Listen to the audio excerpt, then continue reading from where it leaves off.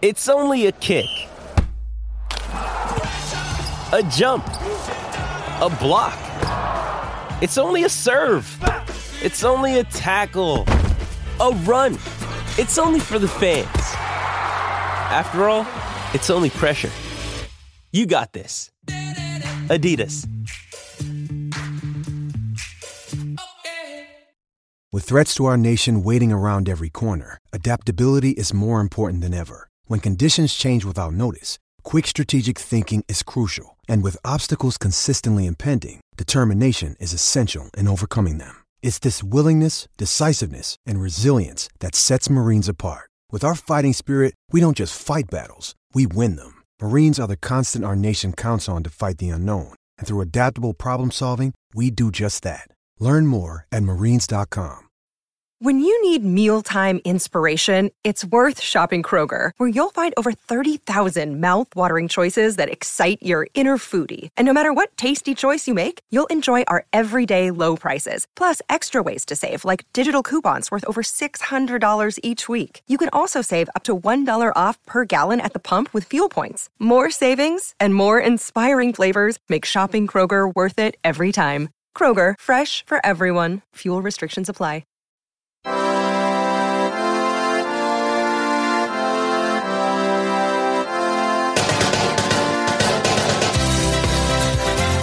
On today's show, did Big Dunc go too far with King Carlos circling? We've got Ozil versus China and a Champions League preview.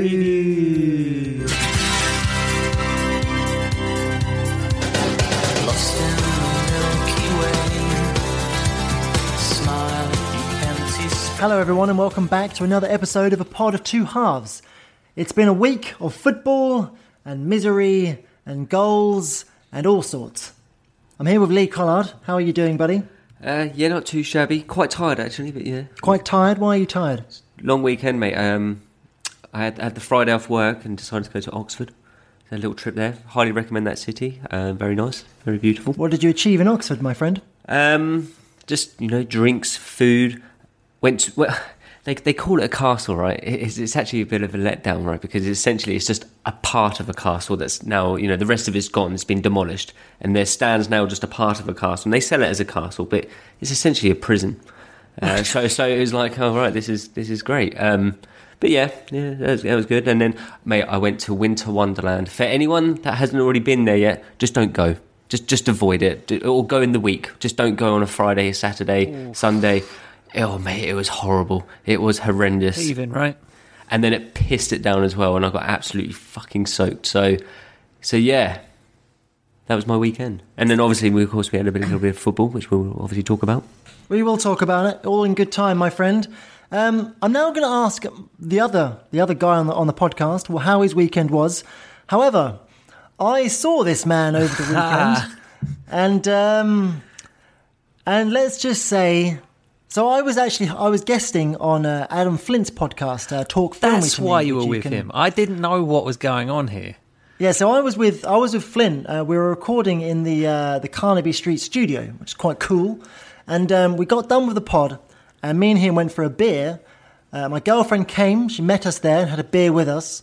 And you were like, boys, I'm in Liverpool Street. Earlier in the day, you said, I'm in Liverpool Street. And I was like, oh, well, why are you there? Work social. Yeah, Christmas party, I would suggest. It was something around that area. So we went, okay, we'll go and walk to we'll go to Liverpool Street from kind of central area, and meet him for a drink. Now I should say, on the way to the tube stop, I don't know where the fuck was it. It was like around like Fitzrovia area. I fucking was walking along, and the pavement there was incredibly uneven. And I fucking booted a fucking paving slab, which was sticking up out of the ground to the extent that I have fucking broken, but basically later on that day, when I got home that day, bear in mind my girlfriend already stood on my foot that evening as well, after I'd done this, which did not help matters. I got home, I took my sock off, and it's just a bloody stump. Literally, mate, blood everywhere. Your toe on the one with the black nail woods. Yeah. It's been like forever. Yeah. I thought I think it's going to be one of them potentially. It's no Enjoy good. that. That's going to One take of the most a while. frustrating things was is that you didn't communicate this with him at all, and poor old Woods here was just on the WhatsApp group just going, "Hello, is anyone here? Hello." Right. And I was getting really fucked off because I was like, "Can someone please just message the guy back?" Well, I'm gonna come in here now. When we actually arrived at the beer hall, it was a struggle to find Woods because it's a 2-story place. You say this, I will. I now realise He's not you a man were of high tiber, is he? Low blow. Now what happened was actually we strolled right past and Woods was actually the entrance. Now, fair enough, right? However, I've known Thomas Woods now for how many years? God, 2005. A good 14 years of our lives. And I think I've only seen you this drunk one other time, and that was on your stag do.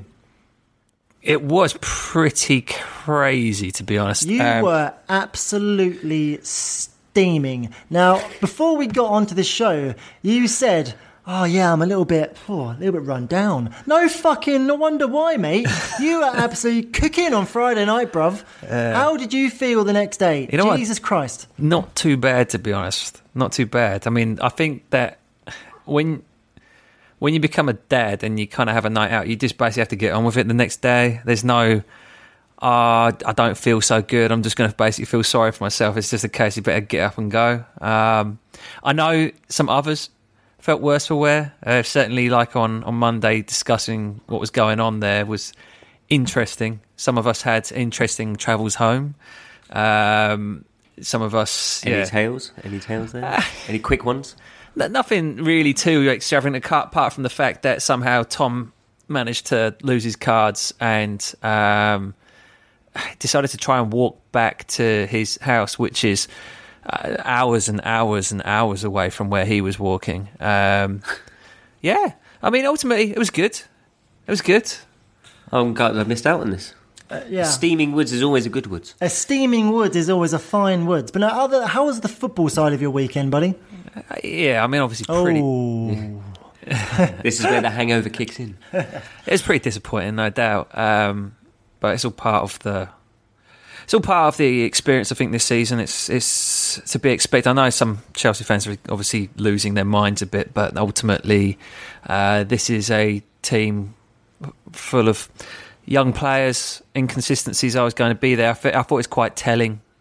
Frank's interviews post-game, he was very frustrated with the ball playing of the centre-halves. I think that Rudiger and Zuma may well find themselves out of the starting 11 very shortly, just on the basis that they can't pass the ball, which is a critical element of what Lampard wants his teams to be able to do, is to break those lines with passing. The problem is that our best ball-playing centre-half happens to be Andreas Christensen, and he's a coward. So it's a bit of a catch-22 with the players available while Tomori's injured. But I think... How long's Tomori out for?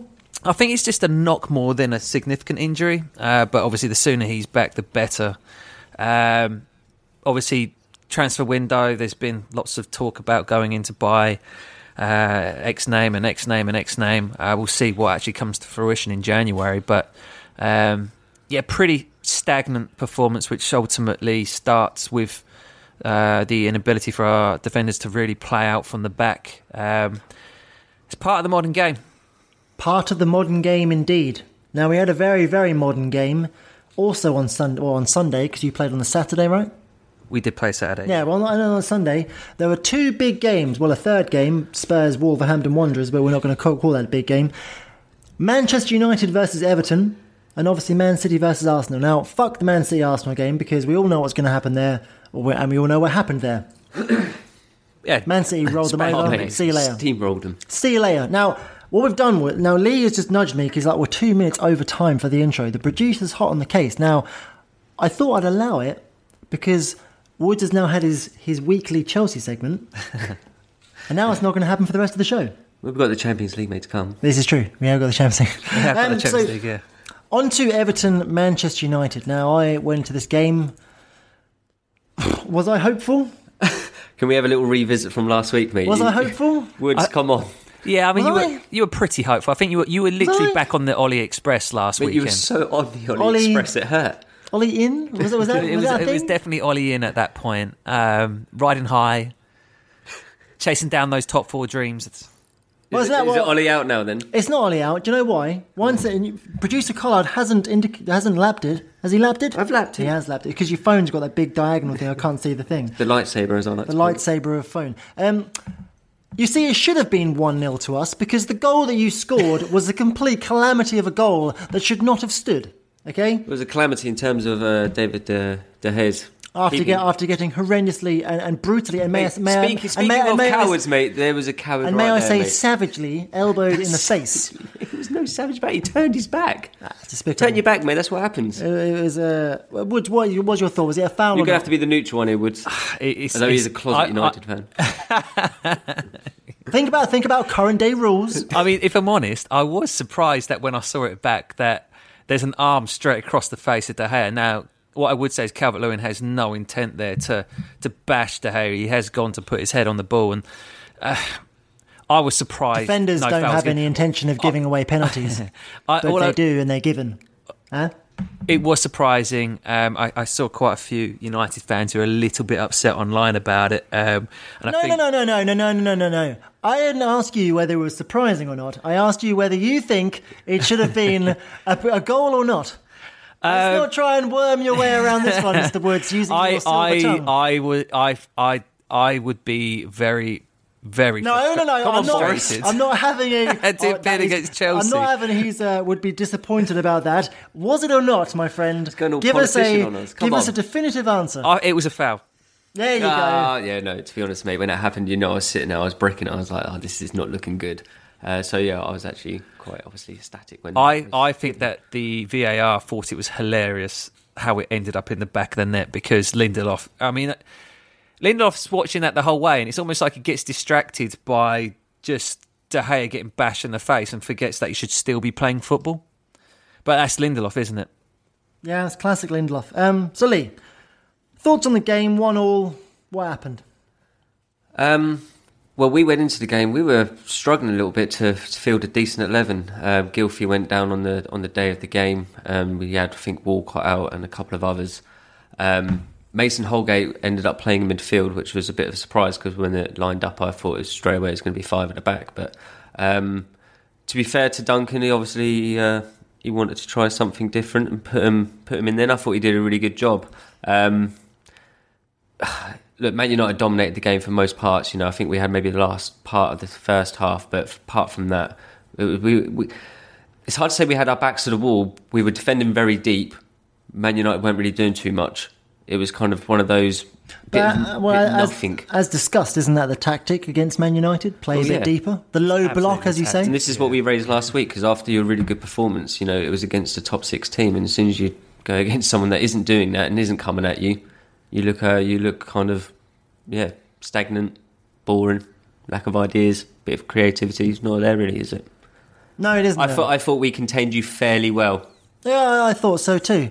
I think the bright spark for me is obviously Mason Greenwood. It's a really cute finish, that. It's a very cute finish, and Gary Neville said it on the commentary. I've said it about him all season. He has got a touch of the Van Persie about him, is in terms of his technique, his poise. And I'm really excited to see how it develops. I think he can develop. It looks like he could develop very well. Same issues return, though. That centre midfield has no creativity to it whatsoever. McTominay played one or two nice through balls, but that's about it. Fred, the great Fred Mundo. He had a great performance. Team of the week, I thought. No, look, Fred's Fred, isn't he? He's going to run around, try hard. He's not. Fred's a nice player to have in a 3 in midfield, I think, sometimes, because he does do a job there if he's playing well. But as part of a 2, I think if you're going to have a player like McTominay, who is more the enforcer, rallier of the two, you need someone who's a bit cuter on the ball, can play a nice ball, can turn the ball on the swivel, be a bit something else, maybe break a line here and there, spot a pass. And Fred doesn't really do those things. So having the two of them in there together with Jesse Lingard in front, who's not renowned for his creativity, isn't really... Yeah, it's not. You're not really going to get too much joy, especially if you're playing against a low block Low block, hey? Look at that. Hey. Look at that in vogue term. And you've got James, Rashford and Martial, who are pacey players. You know, there's no real space to run into. So if someone had said to me before the game, this is how it's going to line up, and this is what Everton's going to do, I'd probably have said 1-1, in all honesty. Ultimately, the first goal was key. It really was key. I think Lingard had a chance early, didn't he? And He really did, yeah. And he It's a good buries chance. that. It's a completely different game because Everton then have to kind of come out and try and obviously get a goal themselves, which obviously frees up the space in behind for Rashford to obviously take advantage of. Missing that chance was a big moment, and obviously, like you said, Mike, I mean, with the goal being given, Everton then had something to hold on to. Exquisite finish. It's a really, really nice finish into the bottom corner there through Mina's legs from Mason Greenwood, who looks a star, right? Is there 3 goals in that week? I think that he's... how many goals has he now got this season? I think it's 7 or 8, isn't he? He's second. That's behind really Rashford. impressive, isn't it? I know that a lot of those have been in the Europa. That's still very impressive for a kid, 18 years old. Third youngest goal scorer for Man United. He looks... The thing... I've seen, obviously, Angel Gomez, who I really like, by the way. I'm disappointed we don't play him more. And Chong, who looks like a competition winner. Bless him. Mason Greenwood's come in. He looks the part. The ball sticks to him. His control is good. He keeps it simple, and then crucially, he's showing that in the final third, he's got a touch of the lethalness about him, which is it's encouraging. He's got a better touch and better finish than Marcus Rashford, which will benefit him because I think his best position is going to be certainly in a more central position. What we're learning, obviously, with Rashford is certainly he's making that left hand side of his own. But speaking of young strikers, I think that we got to talk about the situation involving Moise Kean and Duncan Ferguson. Now, I will say, so obviously, I watched the game with you, Lee, and when Moise Kean came on the pitch, I gave you a little bit of, here we go, it's Keane's on, and then literally 18 minutes later, he was subbed, and now in that 18 minutes, there was a point when he, defending a corner? Or he'd done something. No, we were up for a corner. Up for a corner, hands on his knees, looking absolutely... There was a couple of times. Looking absolutely fucked. The guy, he'd had a barnstorming run just before and played a poor ball as well. Duncan Ferguson, after the game, said that... he said 2 things, right? The first one is that he had to waste some time. And the second one, he said it on BBC, but he didn't say it on Sky, was that Keane looked off the pace. Very telling. What do you make of this, Mr. Collard? Well, I called it during the game, and I think a lot of people did on social media as well. The guy looks shanked. There's no way of getting around it. I think the whole issue with this situation is how Ferguson reacted after, once he's actually brought him off the pitch in terms of not acknowledging him, and the second issue is his age, because he is young. There is more. I don't know, you want to offer more protection for him, and maybe the way Ferguson acted wasn't the greatest. I don't think you can question what he did in terms. I think he definitely needed to make that substitution in terms of if you feel like it's letting your team down, and ultimately he's the manager of the team. So if he feels like there's someone that can do a better job than him, then he's got every right to do that. However, the player coming on, and this was going to be my point, was Omar Niasse, who did a better job than him. Ultimately, he was on the pitch for I think 5 minutes and won more duels, won more tackles, didn't give away the ball. Whereas I'm going to call it Moise Kean, I think he lost 6 duels, gave the ball away numerous times. Like we said with the pass, makes a barnstorming run. So he's finally seen something good.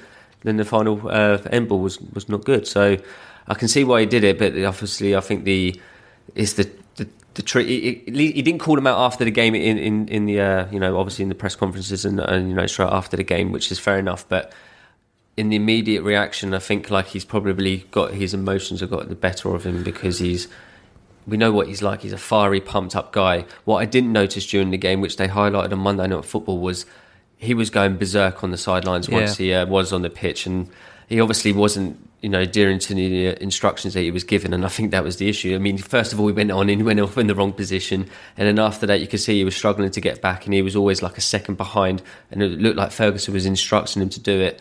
Obviously maybe that's not his natural game, and so you could argue that way, but ultimately it's a team game, and he needed to put a shift in when he came on, and he didn't do that. Yeah, I mean, ultimately Ferguson looked frustrated on the fact that he was just not doing what he was told. He was clearly told play from the right hand side and track Shaw, and all that was happening was he went central, and Shaw was obviously getting a free run to support down the left-hand side. So I think Ferguson, when it comes to the reaction of both involved when the substitution happened, people going, you could have given him a hug, kind of explained to it. But you've got to remember, this is 7 minutes left?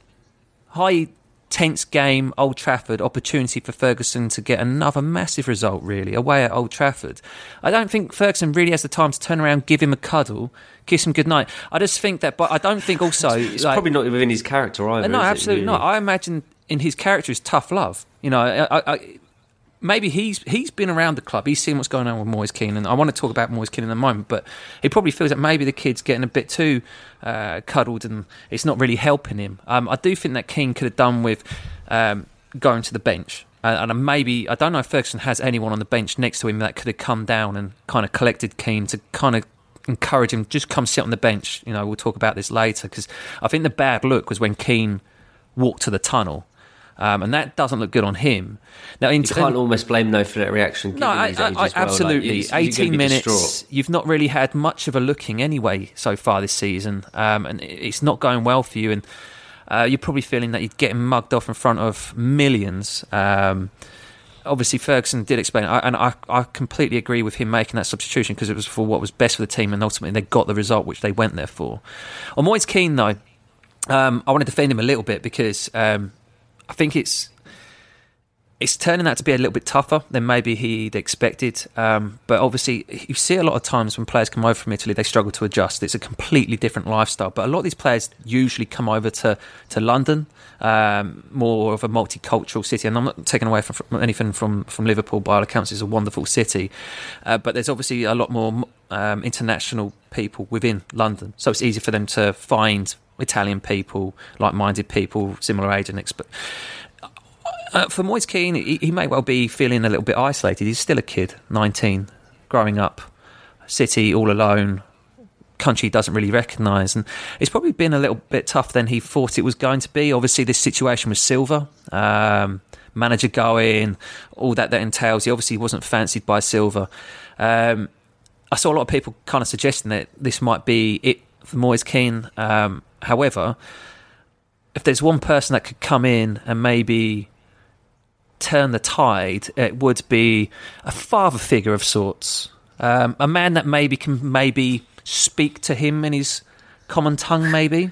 You mean the man that is 1 to 20 on to be the next Everton manager? I do mean the man that is King Carlo. What's your thoughts, buddy? I'm looking to you to fill me in all honesty, because I'm not quite seeing the match, to be honest. I'm just seeing a name, and I think that's what Mashuri's gone for, and he's not... I don't know, what's he like tactically? What was he like at Chelsea? I mean, tactically he played a diamond, and he played two up top. He had, obviously, it never felt quite like it fit Chelsea's system. We'd gone from obviously playing a more of a 4-3-3 for a long time, obviously under Jose Mourinho, and obviously the following managers also retained that because we had the wingers. But ultimately, his championship winning team in 10 were the record goal scorers in the Premier League until Pep's team broke it a couple of years ago. They were exceptional. He's tactically, I wouldn't say that he's revolutionised the game in any way, but certainly he's a man manager. He got incredible performances out of Nicolas Anelka and Florian Malouda, two players that you maybe kind of rise a bit of an eyebrow to, which fits in well with Carlo in terms of their reputation at Chelsea. Obviously, Anelka coming very from nice. That was very nice. Yeah, thank you. So I'm not necessarily thinking that he's going to come in and revolutionise the game in terms of his tactics. He'll change it, certainly. I think he's more of a 4-4-2 kind of manager still. So he's going to look to play two up front, which may well work with Calvert-Lewin and Moise Kean. You've maybe got Calvert-Lewin, who's obviously turning into much more of a target man. Moise Kean, who obviously will look to get in behind. And certainly man management is main strength. That's always been the case wherever he's been. I think he's been well liked wherever he's been. he was hard done by when he left Chelsea. You know, obviously, what happened there. I mean, this is the irony of it, obviously. His Chelsea tenure came to an end at Goodison, and he's returning to the Premier League at Goodison as well. But it certainly feels like a name. It's a strange one. It's come out of nowhere, but you're talking about an elite level manager nonetheless. A man that's got, I think, 2 European Cups to his name, multiple league titles. He's managed the biggest teams across Europe, and Everton have brought him in.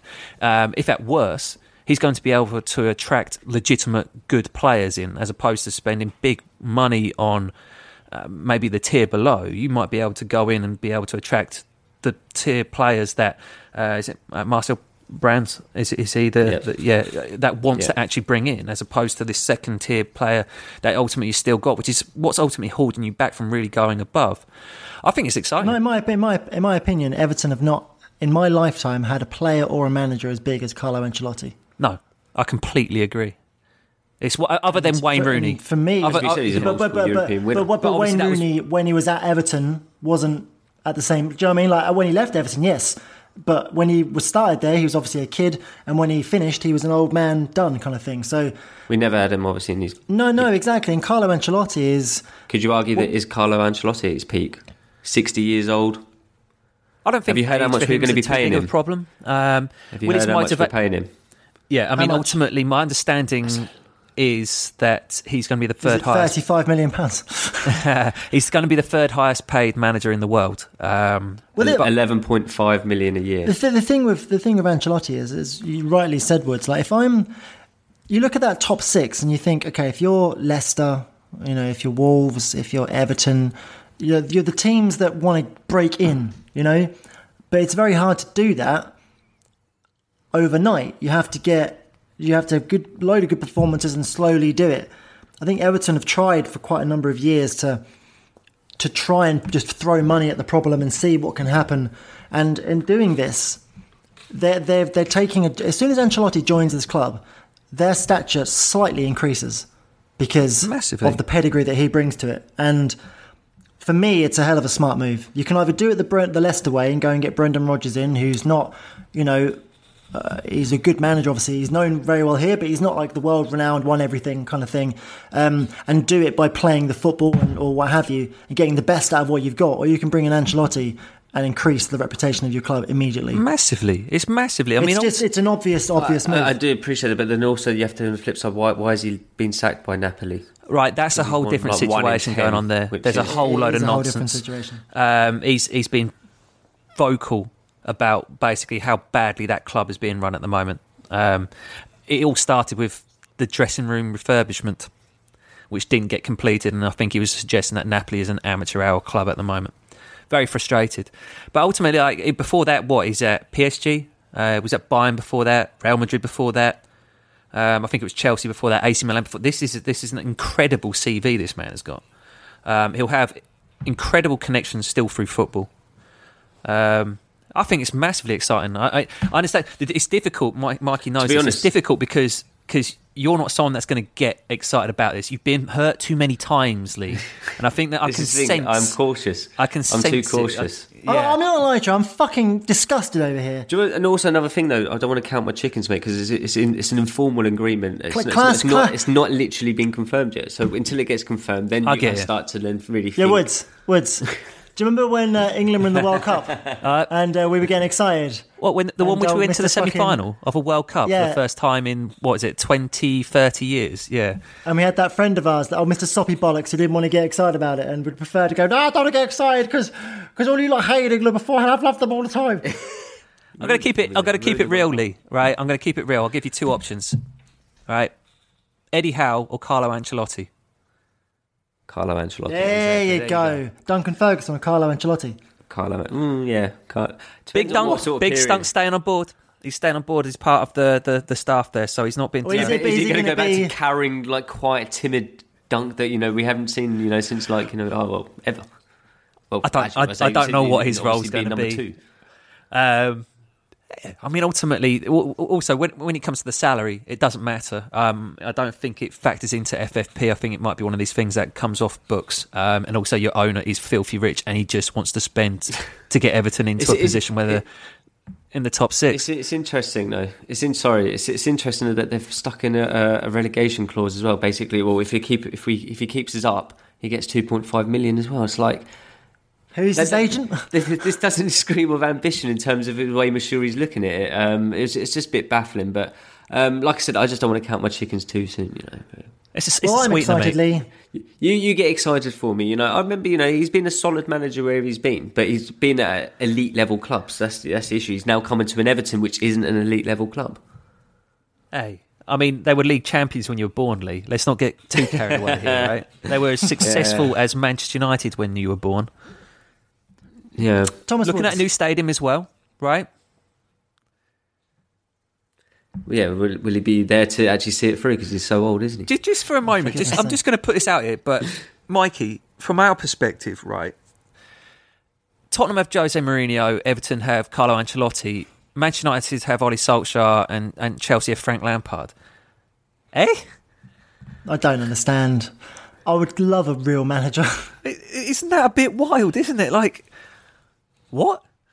If someone said to me, your team is going to be managed by Carlo Ancelotti tomorrow, Michael, he's taking over from Ole Gunnar Solskjaer, I'd snap your arm off. He was linked you know what I mean? for a long time, wasn't he? And it always This felt is that... ridiculous. I think Fergie always had quite a close relationship with him because obviously Yeah. it seems that you have to get the okay from Alex Ferguson still, for whatever reason. But, like, he seemed to be in... Like, I guess what happened was once you kind of go through Jose and Van Gaal, you're like, we can't keep going this way. It's just not working. We'll go a completely different route, and they've ended up with Ollie at the PE wheel. teachers, excellent. I mean, I will be positive quickly though. It's not fucking David Moyes, and that is a major relief. Or Mark Hughes. Yeah, any of those It's names. so disappointing. The Mark Hughes rumour really... Oh. It's one day, Delicious. Mikey, it might happen. Thomas Woods, Hello. Mesut Ozil, Yes. talk to me. He's had an interesting weekend, hasn't he? Before, you obviously saw the game on Sunday, right? Yes. We watched it. And I watched 90 minutes of the game, you watched 90 minutes of the game, you watched 90 minutes of the game. Was he playing? He's like a ghost, mate. I love Mesut Ozil, right? I've always admired his ability on the pitch, but my God, I'm struggling to defend this guy.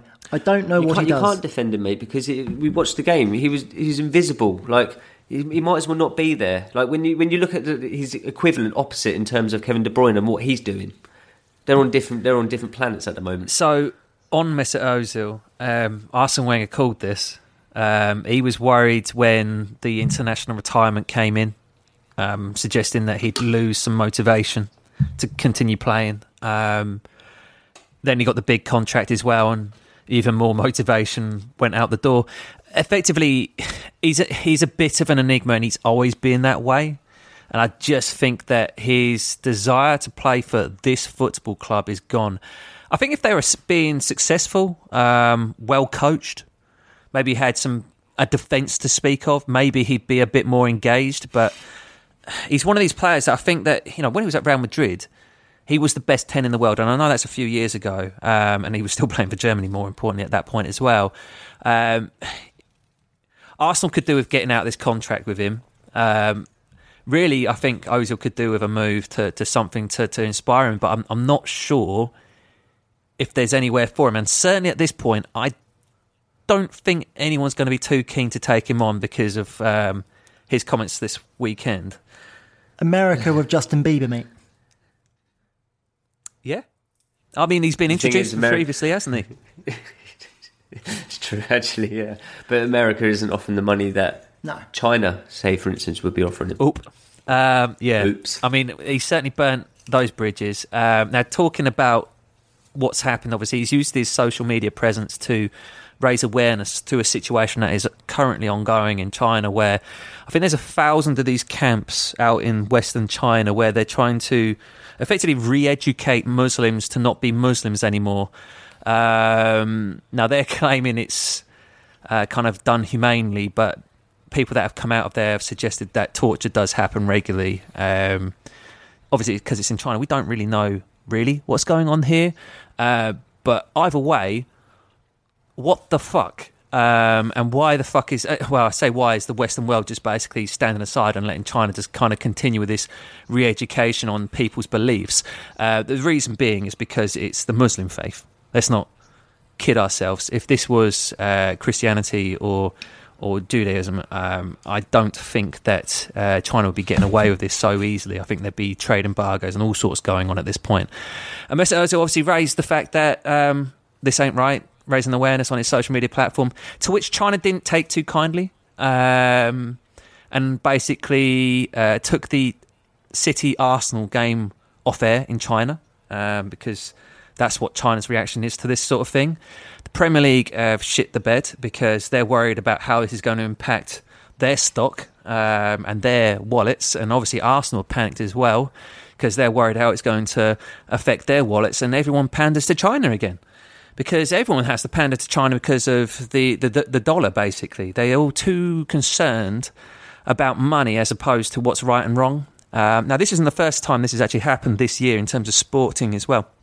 I think the Houston Rockets GM tweeted something in support of the protest going on in Hong Kong, which is obviously something that's quite sensitive to China as well.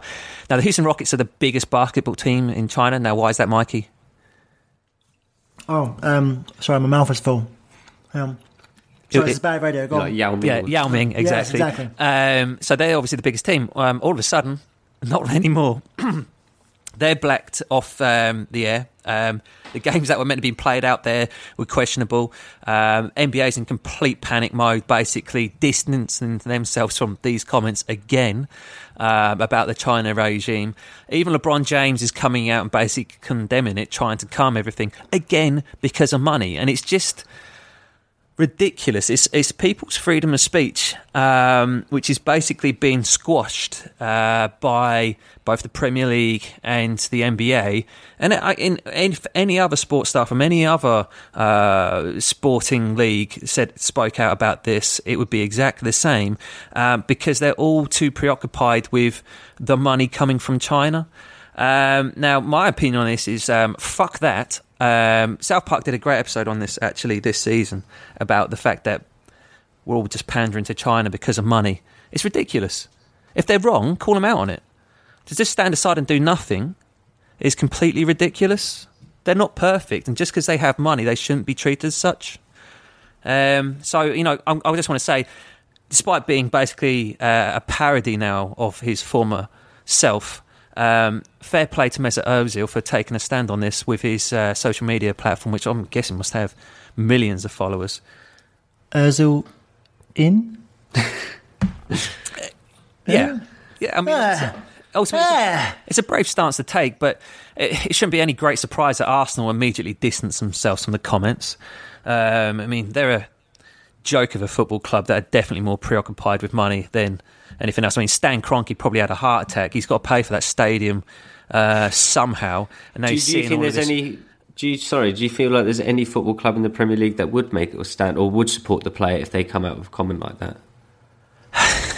No, because no, I don't. It's the money. They're all so preoccupied with money that they basically they'd rather basically turn a blind eye to whatever's going on in China to continue that cash flow coming in. It's a sad state of affairs. But I just wanted to say, credit to Mesut Ozil for taking that stand. Using his platform to really point out the fact that what's going on there, bullshit. Excellent. Do you know what else is excellent? Some good words there. There was some good words. Do you know what else is excellent, Lee? The Champions League draw. I've never really felt that before, mate, so I don't know what it's like. And I haven't felt it for a while. However, because our good friend Mr. Woods is a Chelsea fan, and they happen to be in this draw, I'm going to read out the draw now. Some crackers, mate. There's some great games. Mr. Time Master, if you will. There we are. So, Borussia Dortmund versus Paris Saint-Germain. Second leg falls on someone's birthday. Oh, no. Tell me it's Neymar's sister. It's Neymar's sister's birthday. How do you know that? Because needless to say, it didn't take long for Twitter to pick up. Of course, mate, of course. Even ESPN tweeted this. Wow. Didn't I have been saying this for a long, long time? This guy, mate, this fucking guy is weird. So does that mean he's literally not going to play this game then? When's the last time he played on his sister's birthday? It's been 5 years Like never, at least. basically. right? And there's always an excuse somehow, like, oh. So good chance he could get sent off in the first leg then. There's a good chance something happens, which means he doesn't play the second leg, which obviously gives some encouragement to Dortmund. And speaking of Dortmund, the feelings I'm getting right now is that Sancho won't be leaving in January. I think that they're seeing that they have a legitimate shot at the league title this year. He's in hot form as well. Yeah, after the debacle that was 36 minutes getting yanked against Bayern earlier this season, he's certainly refocused, and I think he's come out with a point to prove. And credit to him for really pushing on that, because he could have quite easily just been like, screw this, I'm going to move in January, going to force my way out. But that is clearly a credit to him. And ultimately, you kind of think the character that he must be to effectively walk away from Pep Guardiola and everything that was on offer at Man City to go try himself in that league. It's the character of the man. But it seems that transfer for whoever wanted him, Manchester United, Chelsea, Liverpool, that will not be available, because they're probably feeling pretty good about their chances in the league, because Bayern Munich don't currently have a defender to talk about. We've got Real Madrid, Man City. Great tie. This is going to be entertaining. Zidane versus Guardiola for the first time. This is going to be very entertaining. Eden Hazard has a pretty good record against City. He does tend to show up there. I keep forgetting he plays for Real Madrid. Yeah, he's I feel like he just retired instead. You know what I mean? He's not at the best of times there so far. He is injured at the moment. He's going to miss El Clasico, which I believe is tomorrow. What's a ridiculous date to have El Clasico? Who's going to watch it? How do you watch Spanish games? Didn't they have to anymore? reschedule it though or something? They had to reschedule the original game for this week, yes. I think you have to have like Premier Sports or some nonsense. Me and you were talking about this the other day, weren't we, Lee? Is that we don't really know what's going on with La Liga because we don't get to see it anymore. No, but Benzema has 12 and 5 this season, and I think that Messi has 12 and 6 goals and assists. So they're both going hot guns at the moment. Obviously, talking about this tie, it's going to be a really interesting tie. City will be hoping that Sane's back. It seems that he's back in light training already. I think more importantly, though, is how far Laporte's going to be away. Will he make this February key, date? Isn't he? Absolutely. He's the key. He's not due back until the end of February, so it's going to be a mighty ask.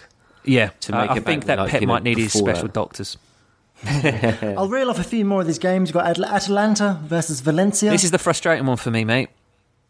The one that could have been. The one that could have been. Had Ross Barkley not taken the penalty, a penalty which ultimately he said, yes, me, I'm taking this, and clanged it off the bar against Valencia, I believe that we would be playing Atalanta, who the first team to progress to the knockout stage after losing their first 3 games. And a team that I picked to get through and felt terrible about after 3 games. So I feel pretty good about this.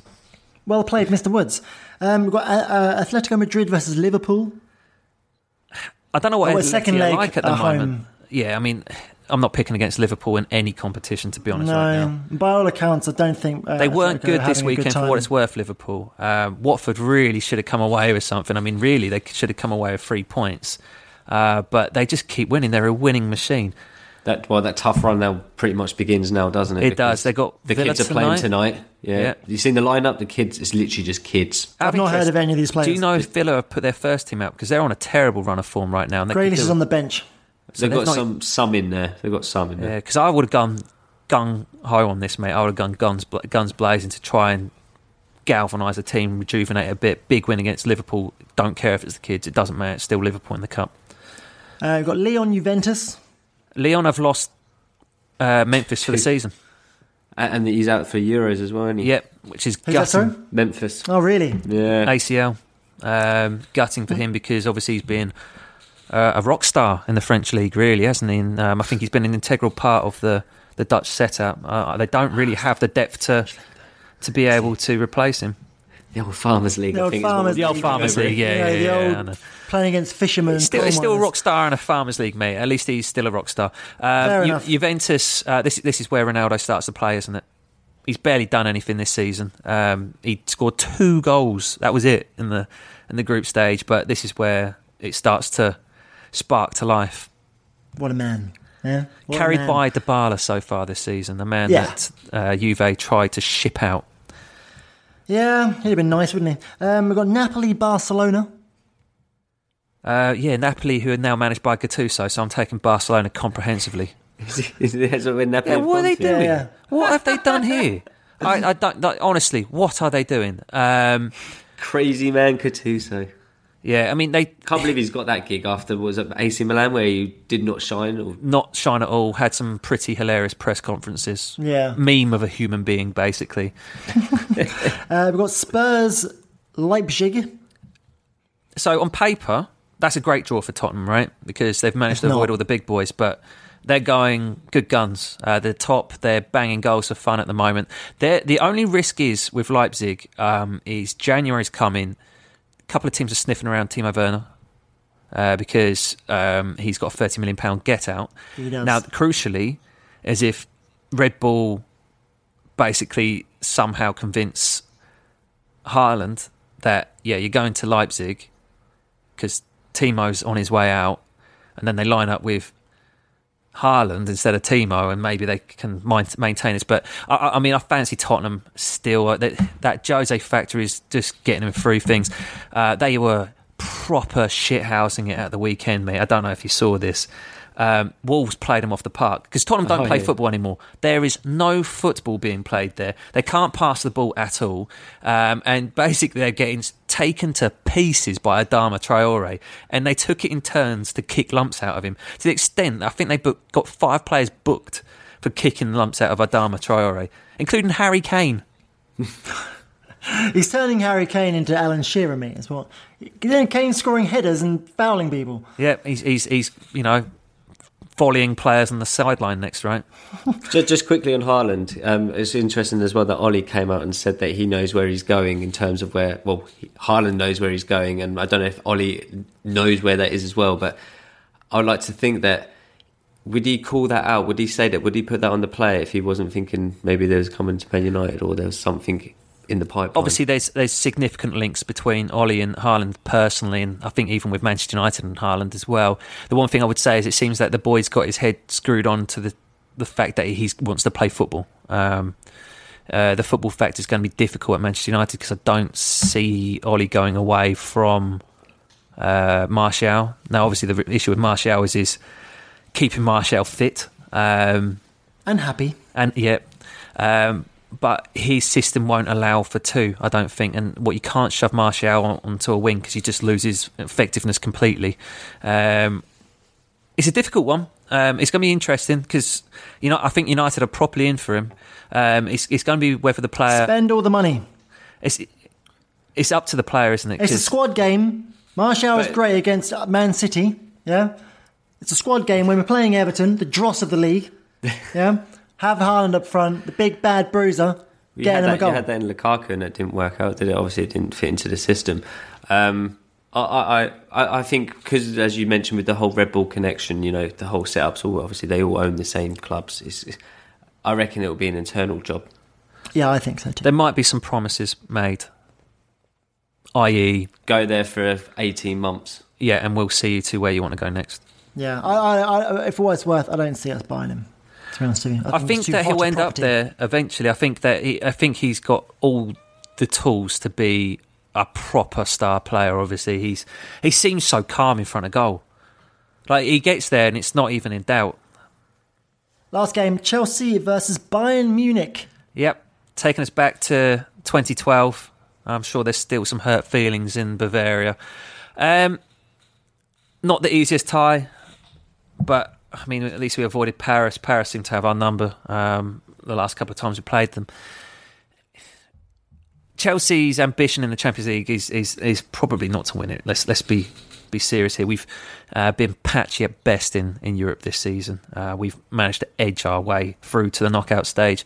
The one benefit, as I've already touched on, is that Bayern do seem to have a lack of centre-halves due to significant injuries to players. But they also have a gunman up front who's just having the season of his life at the moment. And Coutinho's coming into form as well. Yeah. He done well in the weekend in the Bundesliga, and I watched the game against Tottenham, and he was looking good. I mean, they did aggregate Tottenham 10-3. which is a bit of a concern. I will not lie. Chelsea have the January window in between. Let's see what happens. If they can... The notoriously hard window. Yeah, I mean, I'm clutching, mate. I am very much clutching. You're hoping for a domino effect, aren't you? That's what you're hoping for. I'm hoping something happens where we end up with, maybe Timo Werner and preferably an absolute monster centre-half. I don't think we're going to be able to get Koulibaly in January, though. It sounds like Nathan Ake will probably come back, if anything, because that stops Man City signing him. I heard the first option, yeah. Yeah. Is that what you got, a first option, yeah? Okay. I heard Koulibaly was an absolute bomb scare the other night anyway, so... You just don't know about him, mate, because, I don't watch Serie A. I don't have any capabilities to watch that league. I know that he's had some moments where we've seen that he's really good, but every time I talk to you about him, you're like, this guy is comedy. And someone's going to basically bend over and spend 90 million on this guy thinking they got Van Dijk. Predictions time. Now, I have well, how can I put this? A proposal for the pair of you, a wager, if you will. Now, obviously, we do a predictions game throughout the season with the overall goal of at the end of the season we tally up the ones we got right, and then we go, hey, you won. Oh, look, you lost, and oh, look, you come in the middle. Yeah, it's all fun and games, mad japes, as the kid would say. I have another game. A game purely constructed over the course of Christmas time. Christmas time is a wonderful advent for football. Football games every 5 fucking seconds. Let's do something interesting on that time. Now, I should say the idea comes from a certain Matthew Jackson. It had to be him. Of course it's him, because he wants to see us all suffer. So, I put it here to you that myself, Thomas Woods, Lee Collard, whoever gets the most right out of the Christmas period... What's the Christmas period what we're defining as? Basically, from now up until the New Year's Day fixtures, basically, okay, right? Yeah. Whoever gets the most right gets our adulation and praise. The one who stands in the middle gets nothing. And the one who loses has to do a forfeit. Now, I have a forfeit lined up for the pair of you. Now, I think you should find one for me. Hang on, now, we need to know what's the forfeit, because I'm going to tell you now. Don't worry, I'm going to tell you now. So, I bought Lee Collard a book over Christmas, for Christmas, The Zonal Marking, and his forfeit will be to read one page of that book on the air, or a chapter, maybe a full chapter. I'm not reading a fucking chapter. On the air in a special segment called Collard's Book Corner. Okay, is that a forfeit for the listeners or for myself? Or you can do something else. It's up to you, of course. You could potentially read the book. Basically, I want to make sure he reads my present, basically. Read the book and then... So you've come up with this elaborate game No. with I've got it, mate. Did you say that we've got Instagram? Yeah, we do, yeah. He's going to read a page onto Instagram, video, Love it. every day until he's finished it. There you go. I like it. Yeah? Yeah, well, I'll do some reading. I'm not reading it every day, blah, blah, blah, but I'll do some reading on Instagram, yes. I like it. Now, the second forfeit for Mr. Woods came courtesy of our friend Matthew Jackson. And you must watch the Antoine Griezmann documentary and review it for us on the pod. Mate, you love that though. Essentially, when he gets to review it, he gets to go in hard on him, mate. I can imagine the joy. Obviously, you have to go through the torture first. Hasn't he got a second one coming out as well? Oh, can we make it both then? Both of them. Jeez. Okay, fair enough. Now, whatever my forfeit would be, what is it? Who knows? I'll make you watch FA Cup games all the way through. I don't want to watch FA Cup. Because I know how much he hates anything that's not top 6 football. Well, that's what we say. You have to get used to it now. Yeah, exactly. All right, Premier League then. But even then, mate, that's a stretch. Well, you guys can think of your forfeit, and we'll have a think. We'll work it out. Involved. Okay. So for you, Lee, maybe Jackson's got another idea for you because he seems to be the man with all the ideas at the moment. Well, for you, you're reading a page a day on Instagram, or a chapter a week. Eh? Yeah. Okay. And then Mr. Woods is watching both Antoine Griezmann documentaries and reporting to them on a new segment on the show. Yep. Okay, and we're going to start this off with Everton versus Arsenal on Saturday the 21st of December. Can I add a stipulation very quickly? Can we also make him say how much he loves Modric or how much he deserved to win the Ballon d'Or?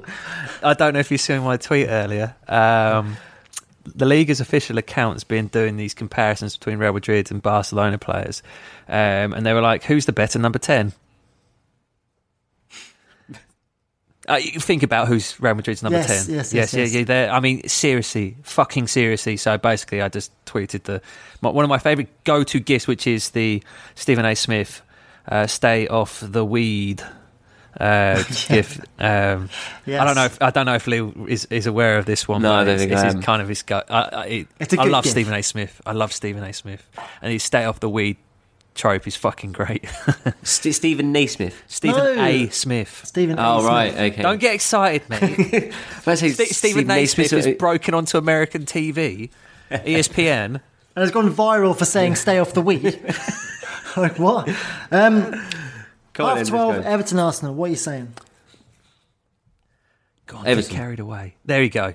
Arsenal are terrible.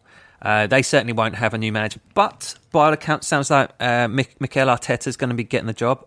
What I will say is, at least it shows a change in direction, which I think they needed. I think it's an awful appointment for mid-December. I think it's a perfect appointment for the end of May, start of June. I worry for him coming in to a group of players that he's got.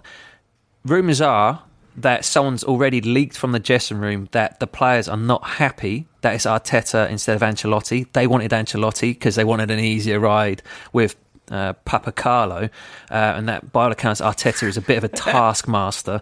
Look who he's learning from. Yeah, exactly. I think it's a really, really, really interesting appointment for Arsenal. I'm guessing he's got them over a barrel to appoint him now, because he could quite easily go, not now, summer please. And he may well have some controlling interest in the transfers that come in maybe in January. He's going to have a difficult dressing room to manage there, because I imagine his first task is David Luiz out the team, and then what you have instead is David Luiz out the team being a pain in the arse. Aston Villa are beating Liverpool 4-0 at half-time. Well, there you go. Hey, They're not winning every trophy this year. So Everton Arsenal, who's winning? I'm taking Everton. Freddie Ljungberg cut the cloth of a man that is just basically like, just get me out of here. I'm done. Please either give me coaches or get me out. On the flip side, though, you've got a question like, what was Arteta watching, when he's watching the City-Arsenal game? Because that Arsenal team, if he thinks he's like some miracle worker, fair enough, go in there. But as you said, Woods, to go in at that time of the year, he needs to go quickly. And here's what I think Arsenal should do. Sam Allardyce until May. Arteta in June. I'm not even kidding. Just get someone and just to steady it and take it through. The problem is, obviously they're not going to bring Allardyce in until May. Could you imagine? I think Freddie was that man, though, wasn't he? Could you imagine Arsenal Fan TV if they got Sam Allardyce in? It'd be biblical. But the thing is, it took them 2 weeks to turn on Freddie. 2 weeks. And he ain't even got, basically, like you say, he ain't got any staff. He's literally doing everything on his own. And like Arsenal fans are like, Freddie's not good enough. Why are we putting him in there? And it's like, yeah. My favourite thing was Claude when he was saying, "Why are we getting the guy that puts the cones out when we should get the fucking great, the big guy?" So he wants Guardiola. Not one of them has come out on a video and gone, "I want Arteta in." They've all been Allegri, Ancelotti, Guardiola, according to Claude. Get Pep. I love it, mate. I honestly. For this to work, they need everyone on board and going the same direction, right? Because it's going to be a process. It's not going to happen overnight. This squad needs overhauling. There's going to be a lot of pain to get to where they want to go. And I just don't think Arsenal Fan TV are cut out to get on board with this. I still think if I was Arsenal, I would hire, and whatever it costs, Robbie to basically be coming inside, and then also get some of the other loudmouth lot also inside as contracted members of the team, because that will stop them basically chatting shit every weekend. Yeah, that's a hell of an idea, to be honest with you. Because once they're employees, they're not going to be out there bad-mouthing the team like they have been. Bournemouth versus Burnley. Bournemouth, fresh off of a... Mate, heroic Charity victory. FC. God. We played West Ham, terrible form, win. Play Everton, terrible, terrible form, win. Play Bournemouth, terrible, terrible form, win.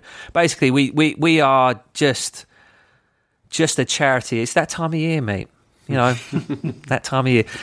Bournemouth are really struggling with injuries as well. But I don't. Burnley on the road. Still, I fancy Burnley to rough them up a bit as well. They'll get about it a little bit. Burnley. I'm taking a Burnley as well. Yeah. Yeah, I like Burnley. Then we've got Aston Villa versus Southampton. I'll take a Villa on this one. Yeah. Southampton, nah. Villa's form's not been ideal, but Southampton, not great. They've had a massive game this weekend. They blew it, didn't they? Against West Ham. That was a massive, massive fixture for them. I don't think they're going to right the ship. I think they are basically the Titanic at this point. Yeah. Without being. Which is strangely ironic because that's where it set sail from. Hey? Hey? Yeah. History. So yeah, Aston Villa for me as well, son. For me as well. Then we've got Brighton versus Sheffield United. I'm going to take a Sheffield United victory here. Oh, Sheffield United are really good on the road. I'm going to take a draw. Draw. Excellent. There's the differential I need to gain the points this weekend. Malpe, is it Malpe? I'm going to butchering his name. He is in bang on form, mate. What a player he's looking like for Brighton. We've said since the start of the season, the key thing for these teams that are going to be around that relegation battle is to have goal scorers, and he's proven to be that.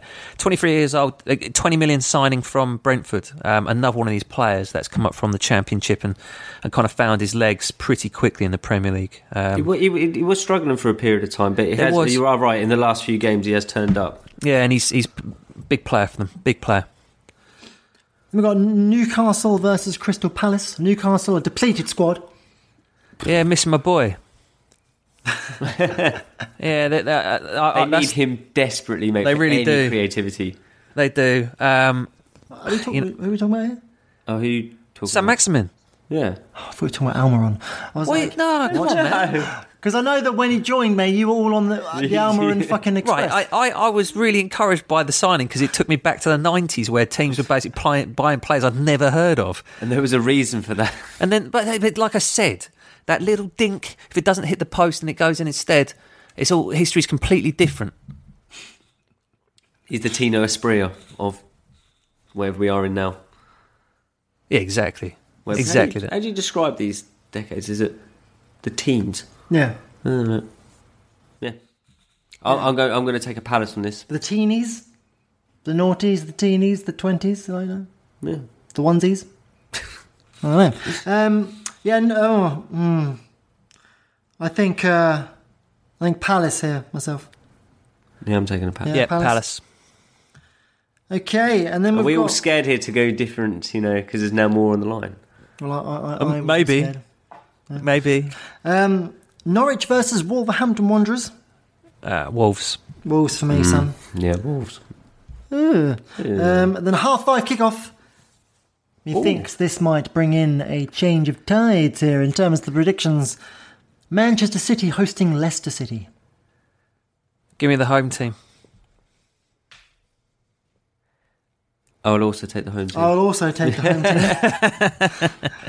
team. I look on Leicester. I've been saying for a while that XG number for and against isn't quite matching up with what their output has been, and it kind of bit them in the bum this weekend. Disappointing result. Was a disappointing result, but ultimately that was what their XG was. 1-1. And Vardy wasn't able to kind of exceed that this weekend.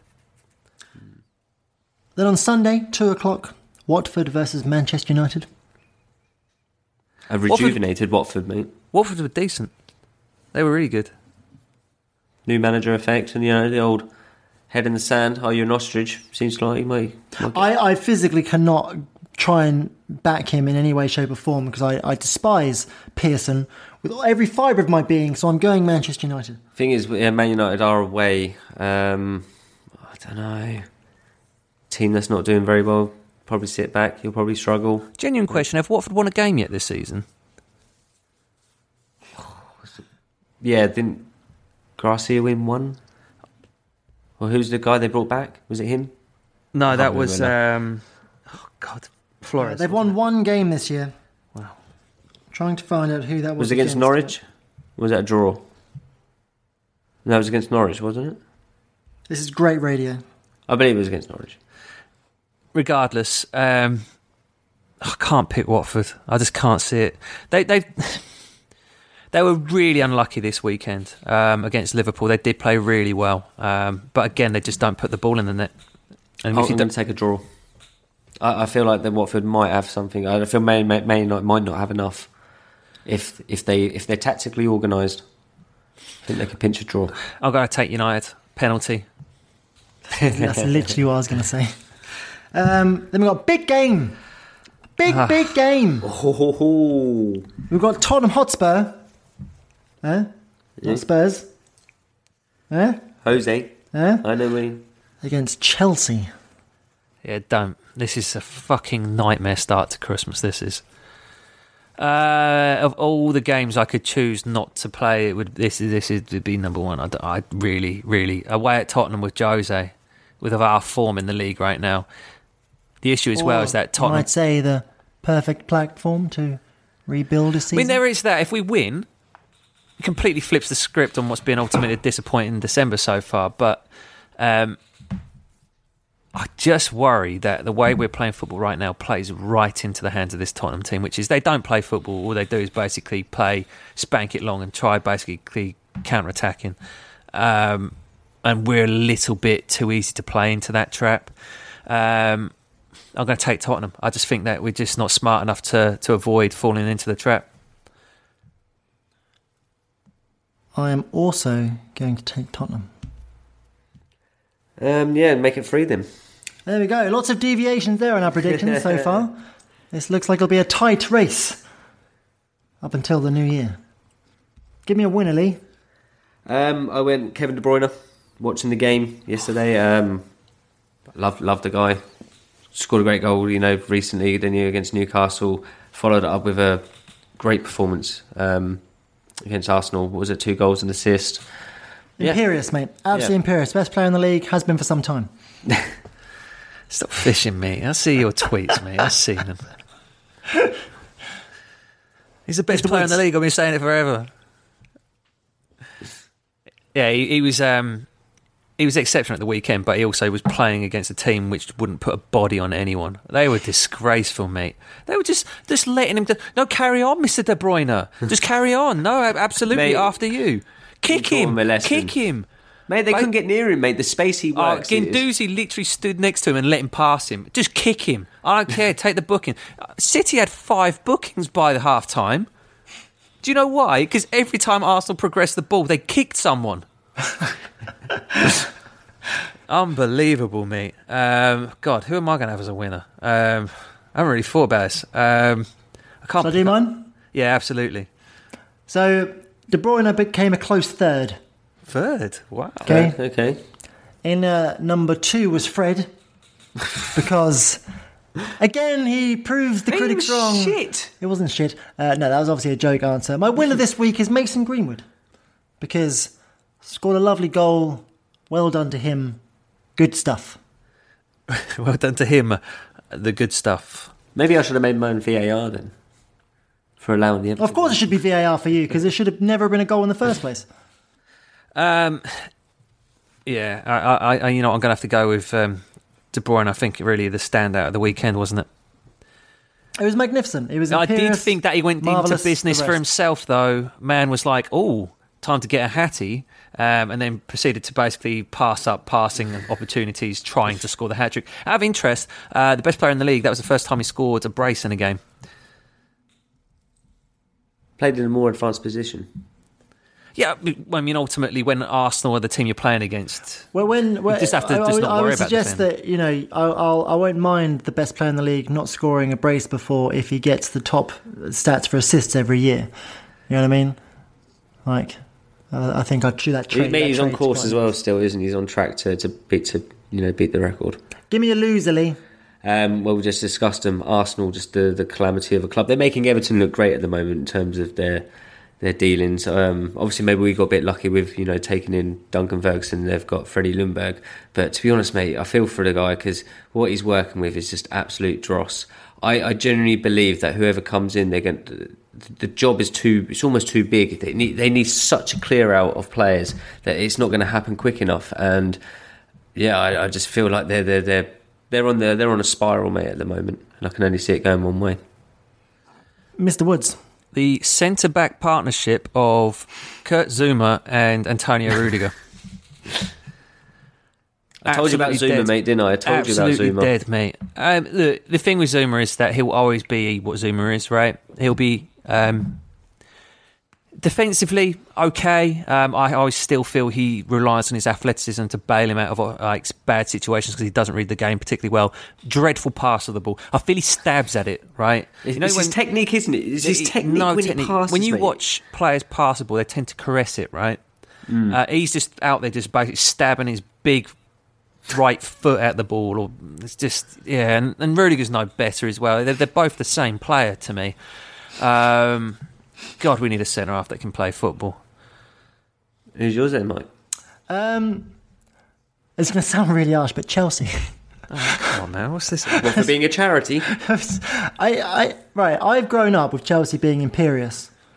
Do you know what I mean? Like, even when Chelsea weren't amazing back in the day, who did you always have one over? My team. Yes, it was, yeah. Right, growing up throughout college and university, who was there? Jose Mourinho's unstoppable Chelsea. Carlo Ancelotti, let's have the most goals scored in the league. Let's beat fucking teams 7-0 here and there with Malouda getting the 7th. You know what I mean? Chelsea have always been a team. I feel there's been times over the last 20 years I felt confident playing Liverpool. There's times, most of the time, I feel confident playing Arsenal. There was obviously a period where I was not confident playing Arsenal. Many, many times where I've been confident playing Man City, obviously. Never do I feel confident about playing Chelsea. Never, ever. And it disappoints me. I know that it's a process. I know there is a vision for the club and it's going to be bumps and bruises. It doesn't mean to say that the sight of Chelsea limping like to likes of Bournemouth and West Ham, and even, no offence to Everton, but in the turmoil that you guys are in as well, it's just a bit disappointing. It's a world that season where Chelsea, that season you finished like 9th or whatever it was. Do you remember? Yeah, I do. I went to every home game that season. That was delightful. But that season, that was for me, that was like an aberration. That should never have happened to Chelsea. Absolutely, because Chelsea have always been a club for me that's like they're a constant. They're not the clowns of Arsenal. They're not the miserable of Liverpool. They're not like the new hot kid on the block anymore like Man City are. They're a constant in my lifetime in the Premier League. And to see them in this weird state at the moment, you mentioned it earlier, we've got Solskjaer, you've got Lampard, whilst others around us are getting Ancelotti and Mourinho. It's a bit weird. And I feel sad for the state of my club, obviously, but I do feel like there are some interesting parallels between the two of our teams.